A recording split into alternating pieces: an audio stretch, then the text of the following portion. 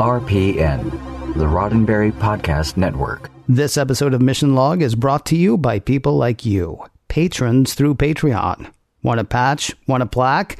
Just want to help support this show? Find out how and add your support at patreon.com/missionlog. Mission Log, a Roddenberry Star Trek podcast. Episode 307, The Wire.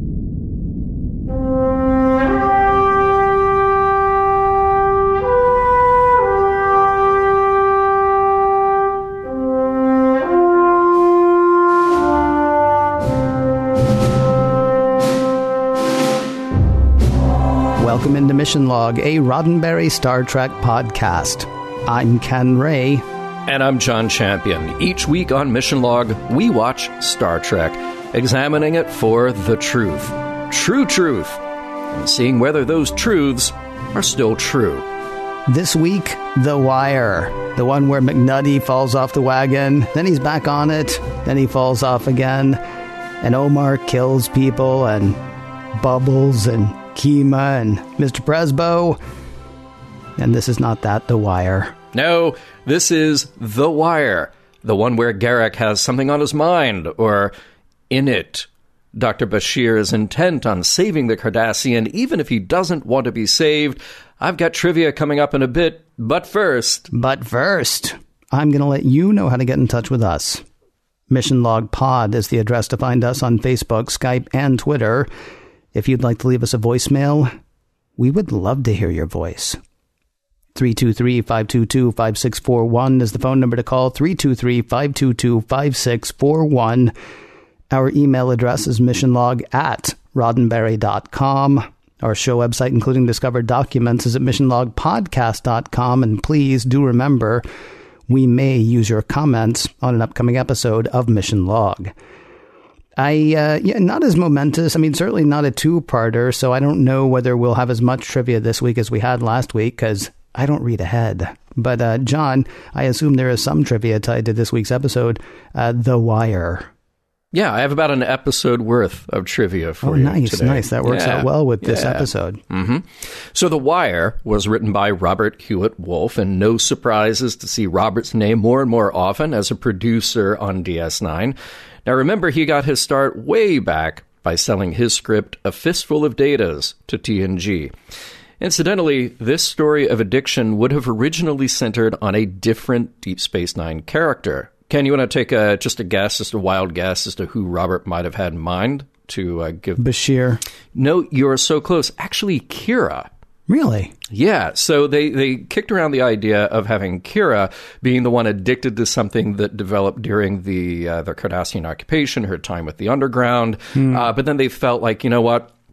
We could do that story, but then you always have that with one of the lead regular characters on the show. Right. Every episode from now on, everybody's like, you doing okay this week, Kira? Right, exactly. Just want to make sure, because, if you need to talk, and it's like 5 minutes of every episode of Deep Space Nine from now on. Now, this episode is directed by Kim Friedman, and there is a new name for us, and it just so happens that Kim is the first woman to direct an episode of DS9. Her directorial career goes back to the 1970s, starting with several episodes of Mary Hartman.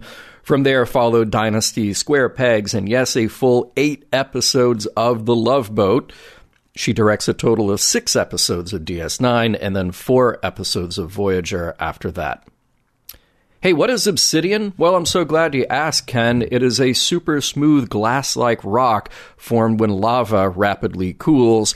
It's pretty neat looking. It's very brittle, very sharp, and it's good to know that they have the exact same word for it on Cardassia.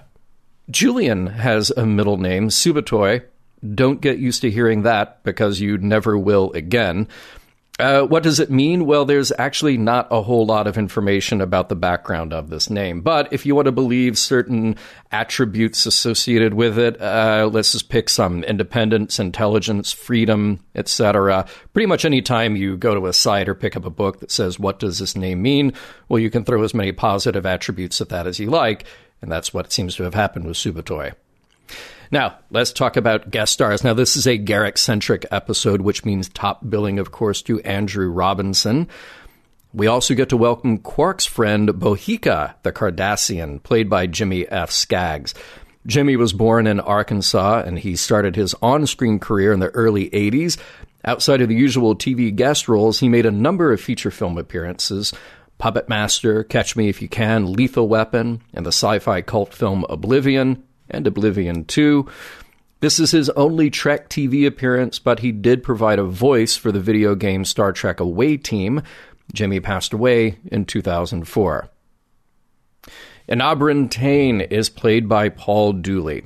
Now, here's a character actor many people know by name, and even if you don't, you have very likely seen him multiple times in other productions by now. Think back to a lot of dad roles like Paul in 16 Candles or Breaking Away. Remember the time that Robin Williams played Popeye? Oh, yes, I do. Yes. In 1980, the Robert Altman film. By the way, you can visit that set in Malta? Seriously? Seriously, they kept the set of the town, and you just go there and hang out and bring your Popeye cosplay. But you have to get to Malta. That's the problem. Yeah, you have to get to Malta. I mean, not that there's anything wrong. I would love to go to Malta. I got nothing against it. Who wouldn't? The extra added bonus of having that set there. See, I was actually going to say I would gladly pay Tain Tuesday for some gach today. Perfect. Or some other kind of Star Trek food. Yeah, there's the tie-in. Paul Dooley played Wimpy in the 1980 Robert Altman film Popeye. Yes. So, well done. He was also the henchman of the bad guy in the Bob and Doug McKenzie movie Strange Brew. Oh, man, I haven't seen that in forever, but it played pretty much on Showtime every 6 hours for a time there. Oh, I went to the theater and saw it, my friend. Max von Sydow was the bad guy in Strange Brew. Remember that very well. He was fantastic in that. I mean, he's fantastic in everything, though. You really didn't... That's the thing. You didn't have to be fantastic in that movie because it was Strange Brew. It was the Bob and Doug McKenzie movie, and yet he was fantastic. And Paul Dooley was an idiot in that movie, but I still always remember like one of the things. He just played the idiocy so well. He was on the stand, and there were time codes on the tape. And he said, I want to point out, by the way, that there are time codes on that tape, and those are very hard to fake. Wow. And the judge says, what do those mean? And Paul Dooley says, just because I don't know doesn't mean I'm lying. That's a great line, actually. Yeah, it's fantastic. It's a line that you could use pretty much throughout your life. And I do. Yeah, I bet. So let's talk more about Paul Dooley. He has turned up frequently on shows like one of my favorites, HBO's Dream On, and HBO's Curb Your Enthusiasm. He's been on The Practice, ER. He even lends his voice to animated productions, notably Cars from Disney, in which he plays Sarge. Recently, he has shown up in the comedies Workaholics and Children's Hospital. Look, let's face it, the guy is everywhere, and we are glad to note that he will be back for 3 more appearances on Deep Space Nine in the same role. Dr. Bashir is having lunch with plain, simple Garak. But things with Garak are not as simple as they seem.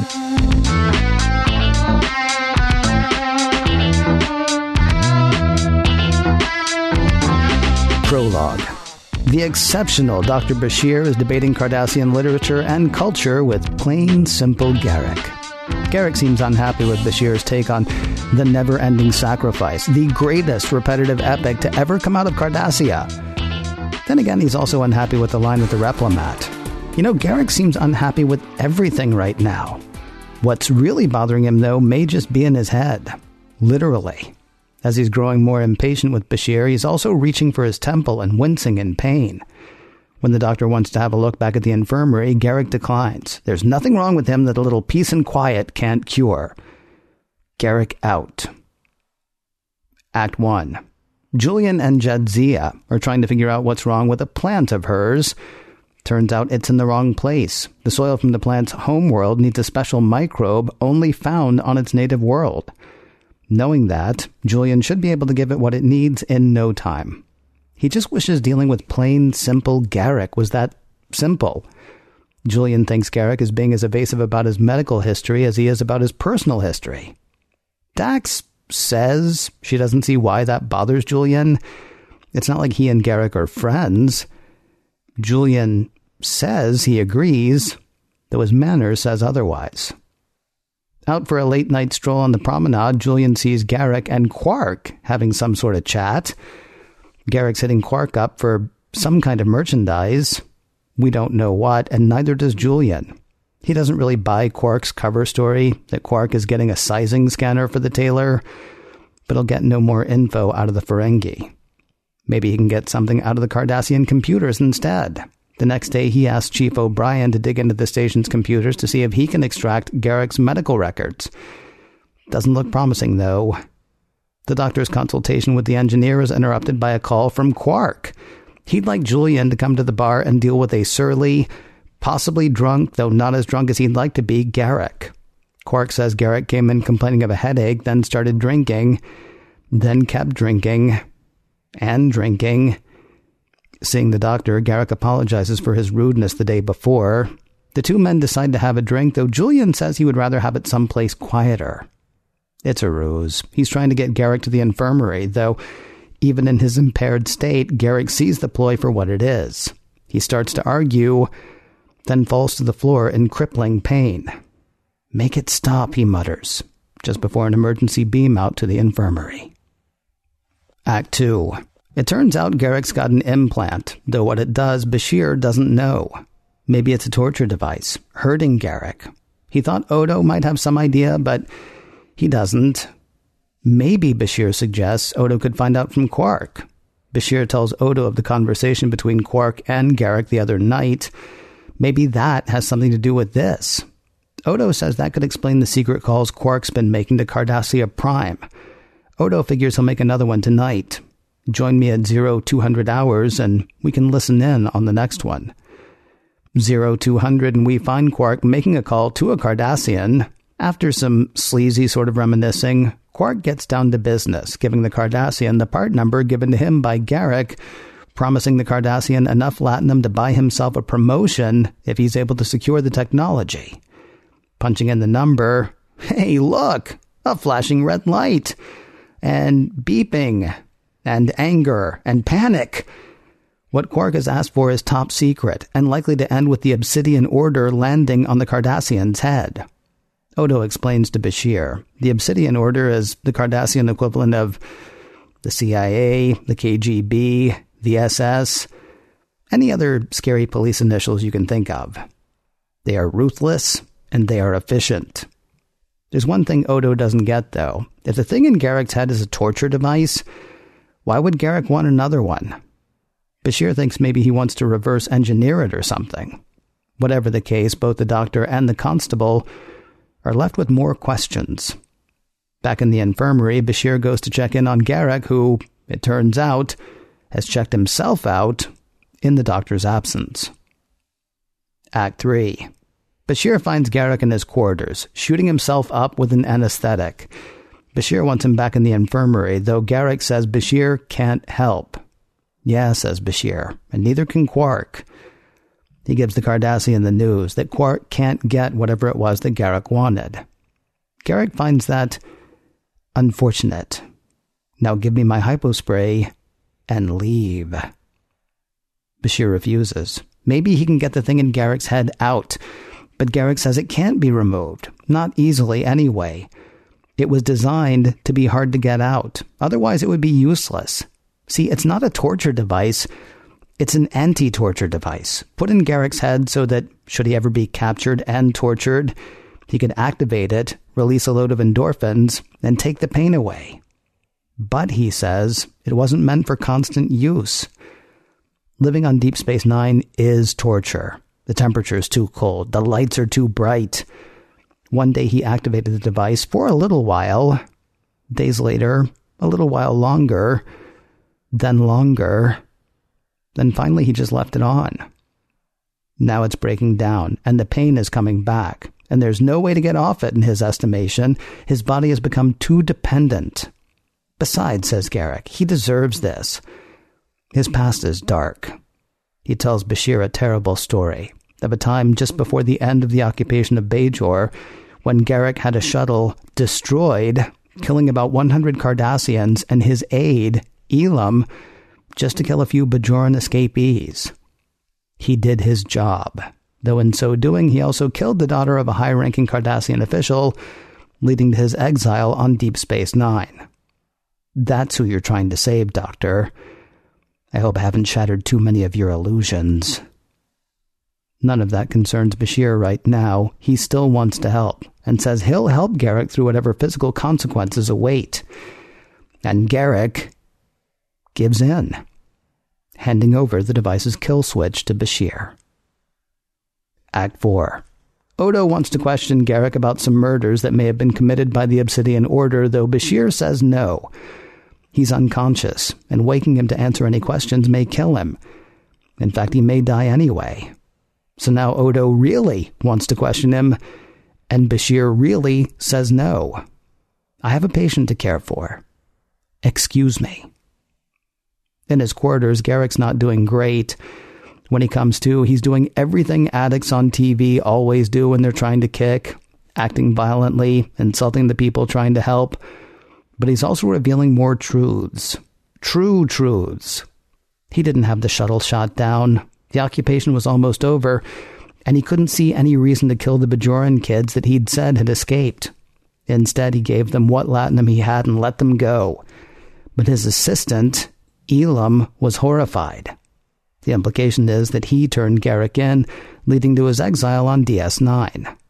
Then it's more insults leading to a physical altercation until Garak goes into some sort of arrest. Bashir calls for medical backup, though Garak's condition keeps deteriorating. Toxins are building up in the system, though Bashir can't figure out why. His assistant suggests turning the implant back on to buy them a bit of time, but Garak, having woken up, says no. He never wants that thing turned on again. And now, time for the really true truth. Elam wasn't Garak's aide, he was Garak's friend. They were like brothers. They grew up together. The head of the Obsidian Order, Enabran Tain, took a liking to both of them, and together they rose through the Obsidian Order's ranks. Then there was a scandal. Someone was accused of letting some Bajoran prisoners escape. Garak tried to pin the whole thing on Elam, but he was too late. Elam framed Garak for releasing the detainees.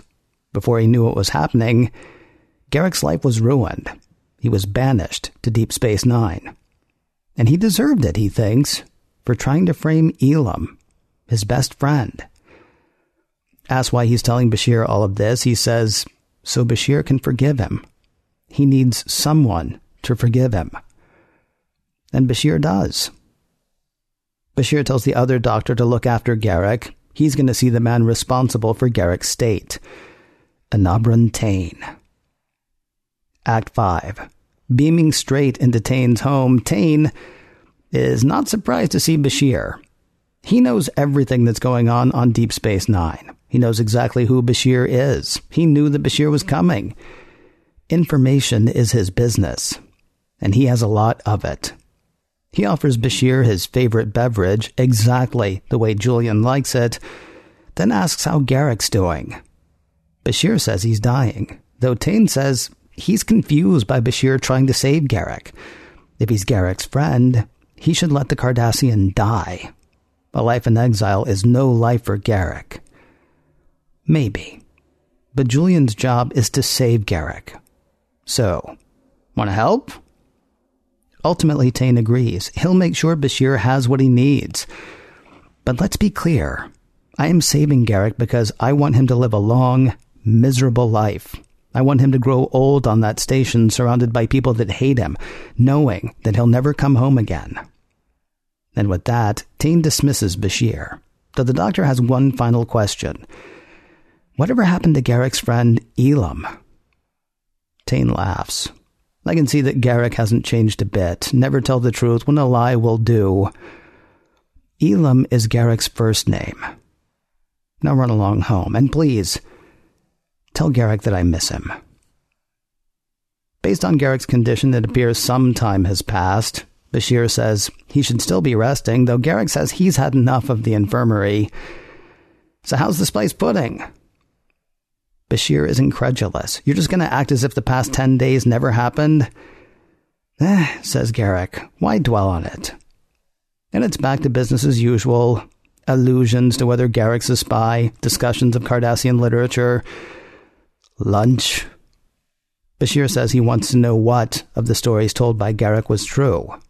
Garrick says it was all true, especially the lies. The end. Garrick says, at first, when he's complaining about the long line at the Replimat, we'll be done eating lunch just in time for dinner. And, you know, I know that Garrick sees this as a problem, but I'm pretty sure that I have lived many days like that and didn't see it as a problem at all. One day I want science to explain to me how it is that our bodies can be different as they are, because I'm bigger than you. I'm not much bigger than you at this point. I have been much bigger than you in the past, but I'm bigger than you right now. And you and I had a day in Vegas the last time we were there, where we went to a business lunch. Yeah. And then we went to a sort of an event dinner for the Roddenberry Podcast Network. Oh, right. Yeah. And I seriously got physically ill from the amount of food that we had at those two meals. And I know, and I'm not, whatever, man. I just marvel because I know you had more than I did at the second meal. Okay. I know you did because not because I'm watching you, but it's always amazing to me when we go to sushi. It's amazing to me. And yet I thought I was going to die. Well, all of which is to say I would like a little bit of a buffer, like, at this rate, lunch is going to be over and then it'll be a 2-hour nap and then dinner, something along those lines. Oh, that sounds pretty good too. Yeah, it's okay. But, all right. Yeah.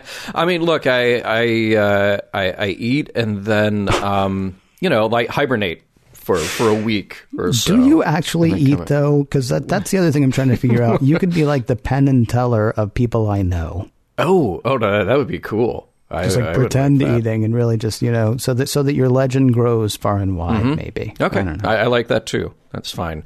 But as long as we're talking about food, let's talk about the existential sadness of having lunch with someone once a week for a year and not really being friends.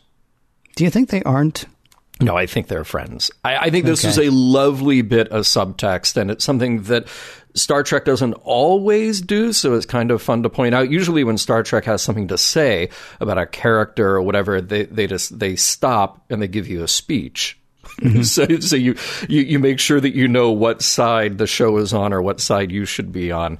And this is a great bit, the conversation between Bashir and Dax, where she's saying, well, you guys aren't really friends, though. Oh, no, of course we're not friends. But it speaks to the relationship that they do have, which is so... It's just fascinating.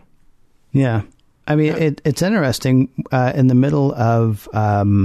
Garrick trying to kick, he actually does admit to really enjoying his time with Bashir, although he says that's the most shameful thing. Yeah. His life is so terrible that he enjoys time with this guy. But I mean, you have to sort of take out the parts where he's, going through withdrawal or whatever and assume that what he's saying about liking Bashir is true.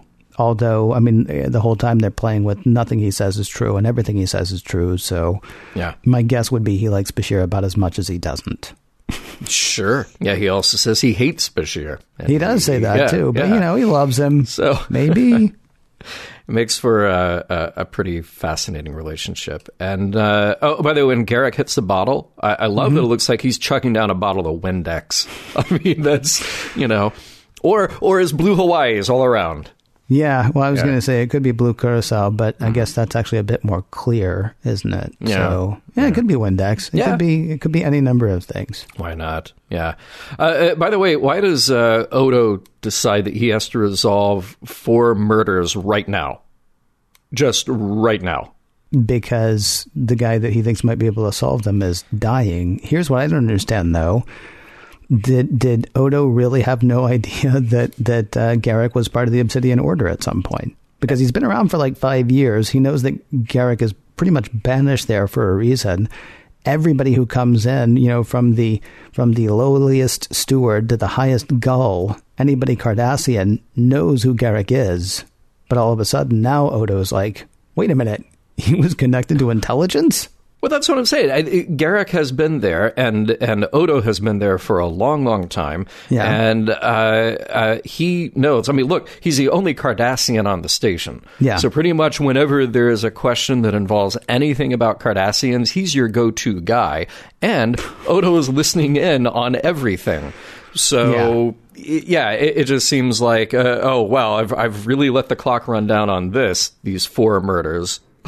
So, well, it's like everything, John. You always think you have time. Mm-hmm. And then one day you realize... One day, that guy I was eventually going to nail for murder is actually going to die. I better get to him quick. Yeah, didn't solve those 4 murders. Yeah. You know, it happens.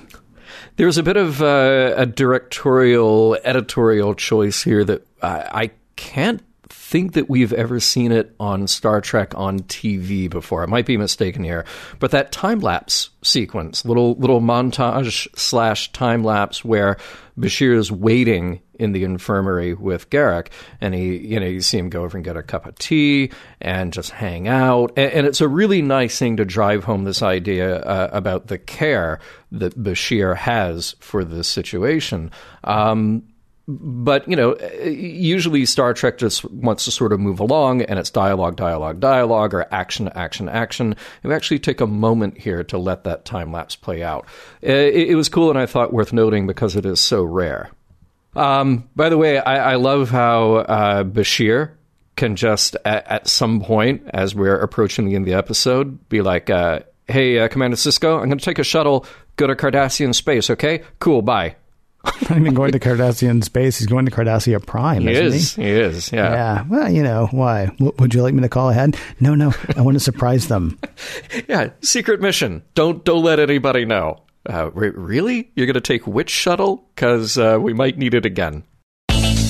Dr. Bashir is having lunch with plain, simple Garak. But things with Garak are not as simple as they seem.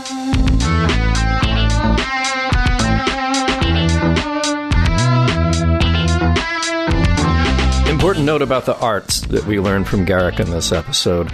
The repetitive epic is the most elegant form in Cardassian literature. Mm-hmm. But if you missed that, the repetitive epic is the most elegant form in Cardassian literature. Interesting. Yeah. See, I repeated that. It's good. Sure I saw what you did. Yeah, it's not bad. They actually did that in this episode as well, but we'll get to that a bit later. Yeah. All of the characters lead selfless lives and duty to the state, grow old, then die. Then the next generation comes along and does it all over again.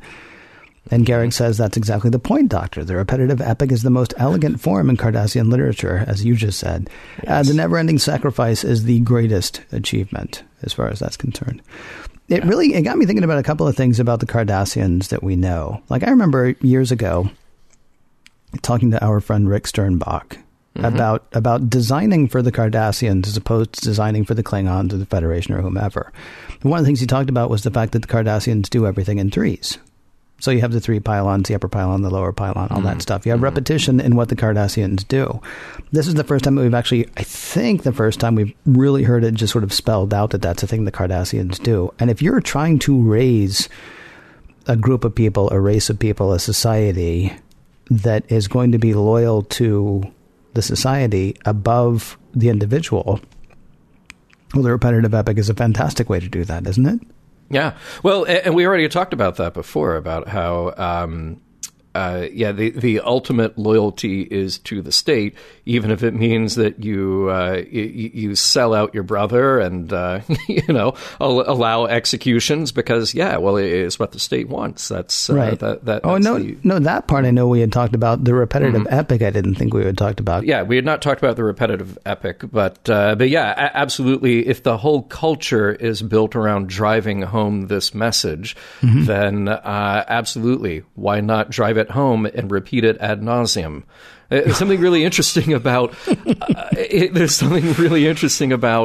how, we've taken pieces from, again, let's go back to this idea that every alien culture, everything that we do in Star Trek are ways to reflect things that have happened on Earth or explorations of humanity that we want to get into. Mm-hmm. So what we've done is we've taken all these hallmarks of fascist regimes and other scary-sounding moments in history and planted them all into what makes up the Cardassian culture. And there have been many parallels. Certainly we've talked about the parallels to World War II and the Nazi regime with the Cardassians, but there's something interesting going on here as well with the arts and culture side.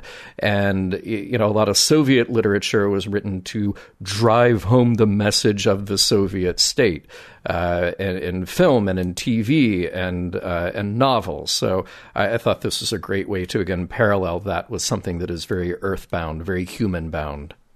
It's also really neat to see an explanation for the monoculture. Because so often we talked about, come on, there has to be a Bolian who doesn't want to cut hair. Well, it turns out there are plenty. Just ask the Maquis. But, I mean, we talked plenty of times about, the honorable Klingons and how they're all more honorable than honorable or whatever. Mm-hmm. And it's interesting to, all right, well, we're gonna double down on this monoculture thing with the Cardassians and explain why.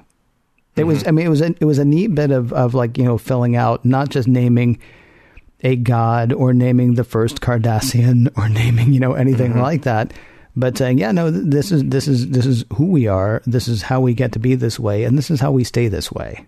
It's kind of a fascinating thing. But what's cool is that there are always cracks in there. And that's what I like about the depth that DS9 has when it comes to characters like the Cardassians, which is, we explain the monoculture. We explain this very rigid form that they have. We explain why essentially they're all soldiers, no matter what.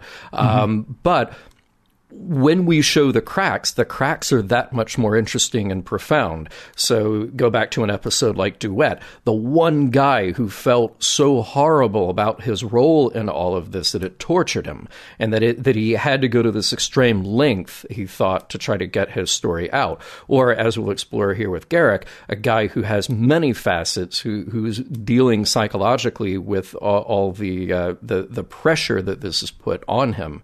So, I like that we establish what the culture is and that there are very few outlets for anything that doesn't speak exactly to the message of that culture. But when it happens, it's worth taking note of, as we do in this episode. I felt like this is one of those shows where we kind of can toy with what angle we're going to cover, because there are a few angles here. I'm glad we talked about literature and the monoculture of the Cardassians. But what I particularly like here and what I particularly respond to is the humanity of what we see with Bashir, particularly his relationship here with Garak. But Bashir here is the caretaker. He's essentially the family member put into a position of showing compassion for someone who is so damaged by this addiction that I think that is really the heart of the story. So therefore, I want to ask something, because we got an email about this shortly before we recorded this episode. Does it matter that we're no closer to understanding Garak's truth?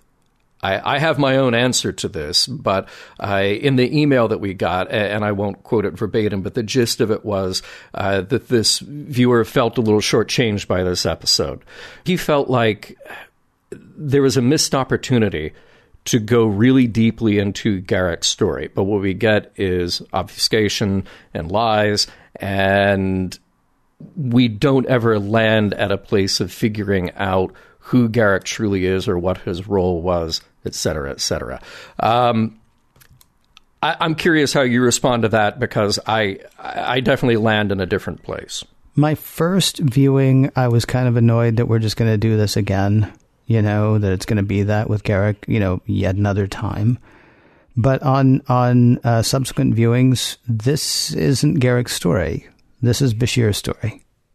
To me, this is Bashir being Bashir. It's Bashir being a doctor. It's Bashir being Starfleet. It's Bashir helping a guy that he feels like he needs to help. And there's all this other stuff that comes in, right? Garak's telling him, I hate you and I want you to go away. And Bashir's like, well, I don't care and I'm not gonna, because you need help. And then Odo comes in and says, this guy may have some information on murders and he may die, so I need that information. I need you to wake him up. And Bashir is like, no can do, because my job right now is to try to save him. And so while I would ultimately like to know the truth about Bashir, and while I was annoyed that it ended, I'm sorry, not the truth about Bashir, the truth about Garak. While I was annoyed initially that it ended the way it began, and it ended the way other episodes with Garak have ended, this to me was about how Bashir was going to handle the given situation. And so the fact that it ends as it began ended up not bothering me at all, because really what it was about was who was Bashir going to be throughout. To me. What about you, though? Yeah, no, I agree with that. I mean, the focus is on Bashir and his duty and his sense of friendship. But I also felt like they didn't need to tell us the factual truth of Garak's story, because I felt like what we got here was an emotional truth about him. So I'm glad that we didn't rely on everything about his story adding up, because it was fun. That you just, from the first time I watched this episode, the first story that happened, I was shocked. And I thought, oh, wow, that is amazing. Then the next story happens. Oh, wait, how do I reconcile these? Oh, I guess I can't. And then by the time you get to the third, well, you know this is all a game, and particularly with that last line. It's... Well, here, I'll give you an example. Ken, you and I have both recently seen the movie Bohemian Rhapsody. That'll date this episode. Now, I am a massive Queen fan and have been since I was a kid, and I've seen so many documentaries and read so many books and have just absorbed everything about that band. And you, after you saw the movie, you asked me some questions about what was factually true or not about the movie, and there's a lot of stuff that is not factually true. But what I thought was really important about that movie is that there was an emotional truth to telling the story. So even if we're playing fast and loose with the timeline, even if we're moving events around and specific moments, by the end of that story, you understand something emotionally true about the people who lived that story. And I thought that's what was cool here about listening to Garak tell his story, is that it wasn't about the facts of the stories he was telling, but the emotion of what happened during each moment. Here's a guy detoxing his body from this horrible addiction that he's developed to this painkiller, essentially. And each beat, the first one was rage. That was what I wrote down. So as he's telling this story about what he did, he's describing the rage of this moment. And then the next time he tells the story, it's the guilt that he felt. Because no, it wasn't just me shooting this thing down. It was the guilt I felt for letting these people go. And here's what happened after the fact. And then by the time you get to the end, there's this vulnerability and this need for forgiveness that he expresses to Bashir. So he could be telling any story, and to me, it wouldn't matter what story he's telling. It comes down to the emotion that he's getting across, what's happening psychologically with that character at that time that he's trying to get across in that moment. See, what's interesting to me, though, is, I mean, how do you know he's not just a junkie? Mm-hmm. Well, and that raises a very good question about, what you brought up with his conversation with Bashir. Look, at any point during this detox, he's saying, I hate you, and you're my friend, and you're the only one. This is the only thing that I look forward to, is having these lunches. I actually enjoyed our lunches that I hate. Okay, right. So which part of that do you choose to believe? Well, do you believe the person who's in this drug-addled state when they say the thing you want to hear, or when they say the thing you don't want to hear? Well, you could pick and choose.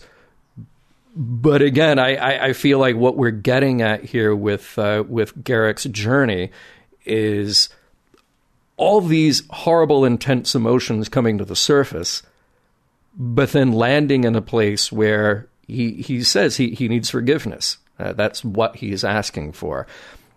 I'll buy that because we're at the tail end of what's happening with him. We're at the end of that process for him by the time we get to that moment. And then we fast forward 10 days, and hopefully, knock wood, he's back to the Garak that we want him to be, the Garak who wants to have lunch with Bashir. Yeah, see, I wasn't kidding when I said I really am not concentrating on the Garak part of the whole thing. If I start to think about that too much, then I start to get a bit annoyed. I don't know that there's any reason, though, to worry about his, whether he meant it or whether he didn't. Because here's the thing. You say it's in the very end of the whole thing, and, he just wants forgiveness. And so, he grabs his hand and he says he's forgiven, and that's great. I mean, that could just as easily be a spy master working an asset. Sure. I need to know that you and I are okay. I know I've done a lot of stuff, maybe, or maybe I haven't, but I just need to know that we're fine, man. And Bashir is like, yeah, man, we're fine. And then he goes someplace else, and the someplace else is like, yeah, okay, his first name is his best friend. Okay. Right. He's still playing you. I mean, that's kind of why I don't. Everything that happens with him, I mean, it's a fantastic range of emotion that he expresses. It's a fantastic performance on his part. And it's not like you can leave Garak out of this episode, but again, that's not the part of the episode that I'm concentrating on, because then I probably would get a bit frustrated, because I don't know that we know in the end, who we're dealing with any more than we do in the beginning, but we do know a lot about Bashir.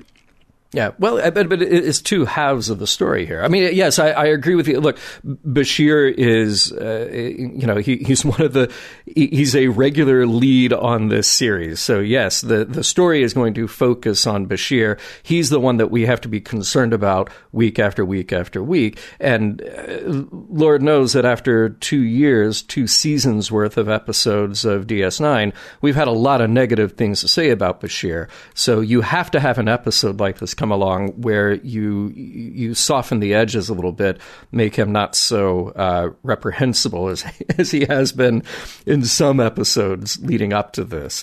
So yeah, he has to be front and center. He has to be the one that we care about. But at the same time, I think they did a brilliant job of making me at least care deeply about Garak. And again, the truth in the story that he's telling is irrelevant. The truth of what he is going through, that he has been subjected to this horrible thing, partly by his own doing. Innocent at first, it was just a few minutes a day, then it turned into all the time, has wrecked him, and he's got to come out on the other side. Now, yeah, what we get at the very end in their sort of reconciliation, their lunch 10 days later, we go back to this. Oh, well, now he's back to being the sly Garak who definitely is playing both sides here and wants everybody around him to not know exactly who he is. Well, we kind of have to land back at that with Garak. But what we went through at least peeled back the layers of the onion to show that there is more to him than that. That there is something going on emotionally with Garak that we haven't seen before. So listen, I know one of us has a thing. A thing about Odo. Now, really quickly, do we want to talk about, is Odo getting scary at this point? Keeping tabs on people's communications, and then Bashir is like, is that legal? And Odo says, it's in the interest of station security. Do you want to know what he's saying or not? Right? And then later, Bashir's like, man, I hope you don't have one of these devices on me. And Odo's like, should I? Which is menacing. And then there's Odo, there's lovable Odo, sometimes doughy Odo, saying, you got to admire the Obsidian Order. I mean, don't admire them, but, well, you kind of do, don't you? I mean, but don't. But, man, look at him. Yeah, I had a note on this, too. I mean, look, it's great for exposition.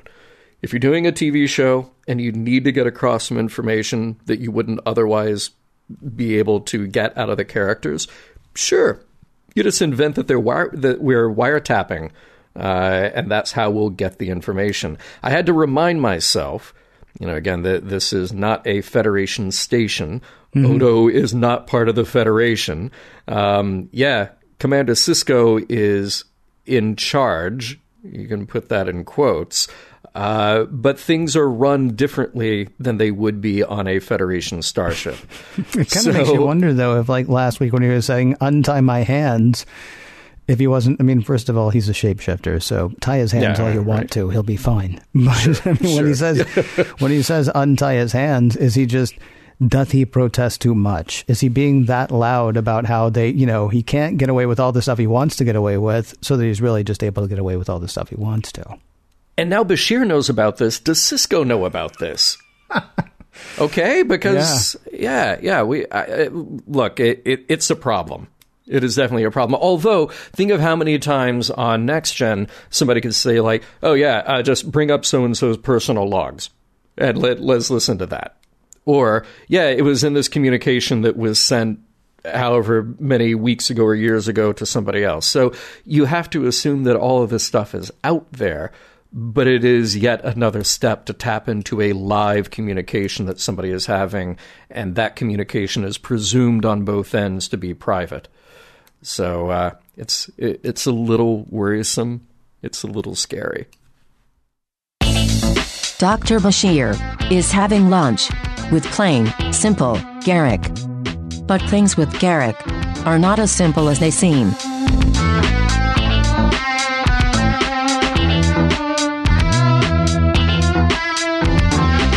The Wire, John. The episode is called The Wire. I believe it's called The Wire because of that wire in Garak's head. Now, it could also be, the tightrope, the wire that somebody is sort of gingerly walking between truth and not truth, between doing what's right and doing what's expedient. I'm going to go, though, with it's the mess of wires in Garak's head. Don't forget wiretapping. Oh, there is wiretapping as well. Yeah. All sorts of things that the wire could be. Sadly, none of it involves McNutty. Right. But, that'll be our podcast for 2163. In the meantime, The Wire, John, this episode of Deep Space Nine, The Wire. It's part of the show where we talk about the messenger's morals, all that stuff, and try to figure out whether it holds up today. Please, won't you, Mr. Champion, share your thoughts on whether this episode holds up? Yeah, I love the intimacy of this episode. So I've said about many episodes of Star Trek that I've liked that they feel like plays. And this one definitely feels like a play. The location, the intrigue, the politics, all of that almost becomes irrelevant because it's just two guys in a room going through the highs and lows of this particular relationship. So dramatically, it's riveting. And I've also said that Garak is a favorite of mine, and Andrew Robinson's acting here is wonderful. And I really get, Ken, the focus on Bashir, partly because that has to be what drives the show. But, I just really, to me, in this, the performance that Andrew Robinson gives is such a standout. This episode reminds me of Duet, of course. But in that one, we had this very clear end to that story and a pretty clear moral to chew on, or at least a couple of morals to chew on. Whereas this one is this more kind of this ebb and flow of this relationship, this friendship, where one person has hit this terrible low. And we see how our hero here, how Bashir is going to help pull him out of that. So it's absolutely about their friendship and about the devastation that's happening to Garak through this. So, dramatically, this works incredibly well as just a piece of TV that keeps you guessing. And that's what I liked about watching this for the first time, that it did keep me guessing. It's really effective. The performances are so effective. Just all in all, it is produced so well. It's written so well. I can't say enough good things about it. How about you? This isn't going to turn into another The Maquis, is it? No, what's fascinating to me about this episode, honestly, is you and I can disagree about what the point of the episode was, and yet we both come away absolutely loving it. Mm-hmm. Yes, I believe that Bashir feels something for Garak. And I do believe, well, I don't know whether I believe that Garak feels something for Bashir or not. There are plenty of times where you think he does. Mm-hmm. There are plenty of times where you think he may well not. And there's no telling at the end, but it doesn't really matter to me, because to me, that's not what this episode was about. When you say, though, like, I mean, when you say you understand my focus on Bashir, but Andrew Robinson did a fantastic job as Garak, this doesn't work without him. I mean, he is amazing in this episode. He delivers everything beautifully. It's well written. I mean, it's a fantastic episode. Paul Dooley, I know is a good actor. I also know I've seen him play bumbling. I've seen him play dumb. And when it came on that he was basically the head of the SS, I was like, this is miscasting. And then when you see him be nice, be pleasant, and be incredibly menacing, when he says in as congenial a way possible, I'm doing this so that he lives in pain forever. I'm doing this so that he lives the rest of his life around people who can't stand him. It's like, wow, that's so much more scary than David Warner being that guy, right? Not that David Warner was bad. I mean, certainly he was amazing in the episode that he was in with Patrick Stewart. Well, can we talk about that for just a second? Because we didn't talk a whole lot about Paul Dooley in this, and you're hitting on something that I think is why he's so good in this. So when we met Garak for the first time in DS9, it was this sort of sly kind of, I even described it as being seductive, that what he was doing to Bashir.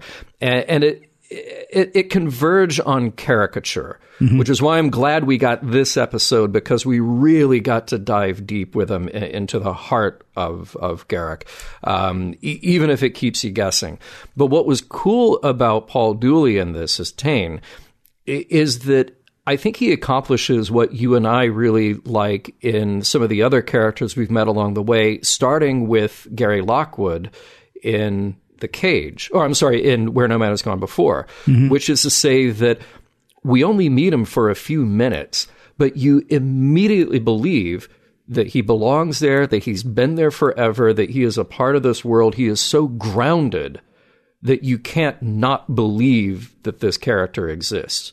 Yeah. And that's something really tough. Like, we almost have it easy when you have the main 7 characters on this show or another show who we know we're going to be with episode after episode after episode. But you meet a guy like Tain at the tail end of this episode, just for a few minutes, and you immediately feel like he's been there forever, and you know exactly how he belongs in this world.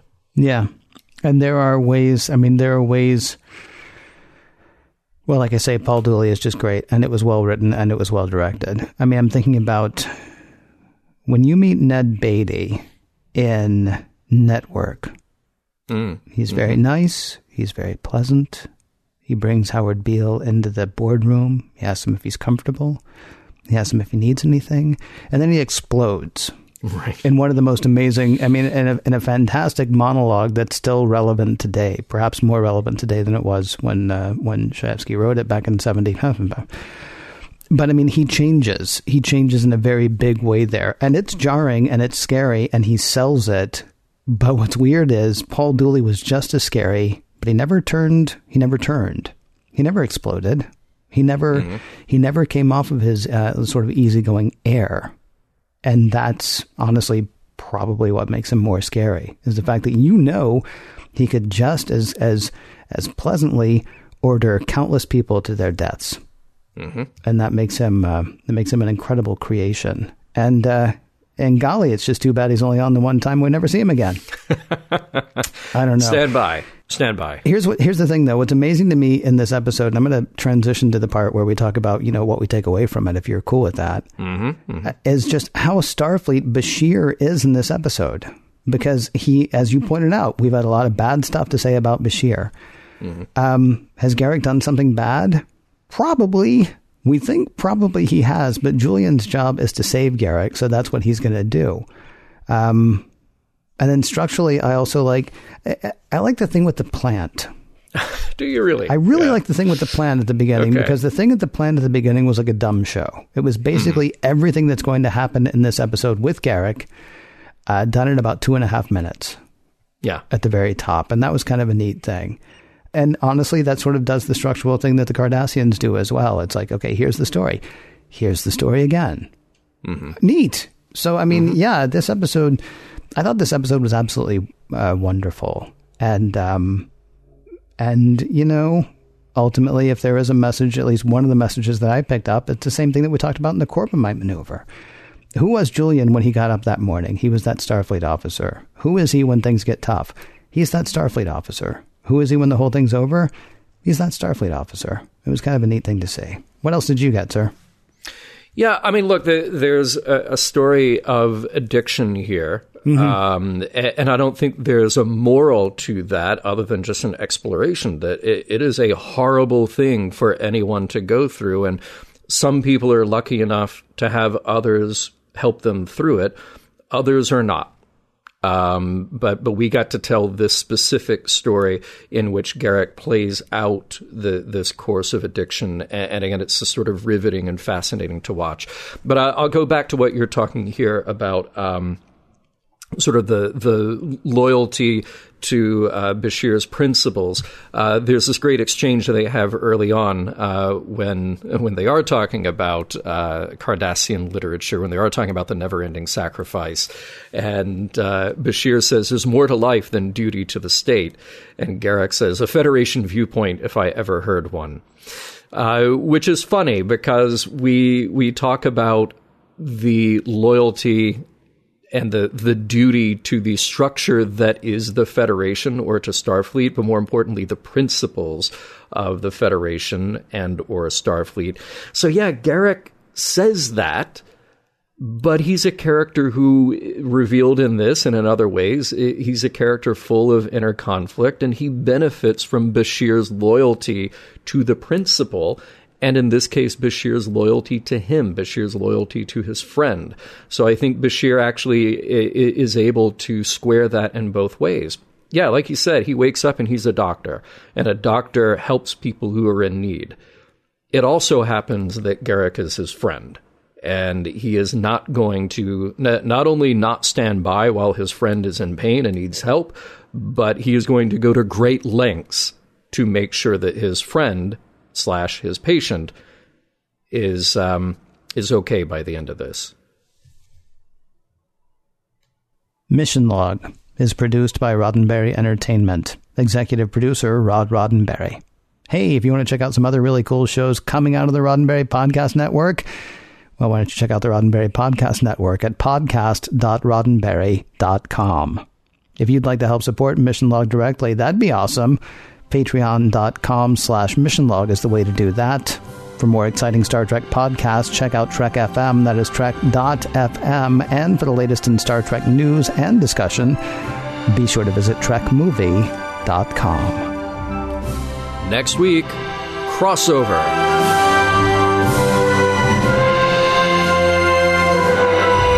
Some of the music for Mission Log provided by Warp 11, online at warp11.com, and from the album Messages by Key Theory, free to download at kitheory.com. Dr. Bashir is having lunch with plain, simple Garak. But things with Garak are never as simple as they seem.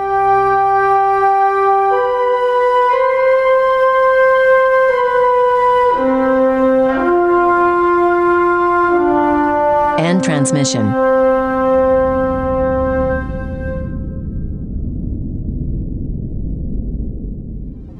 Podcast.roddenberry.com.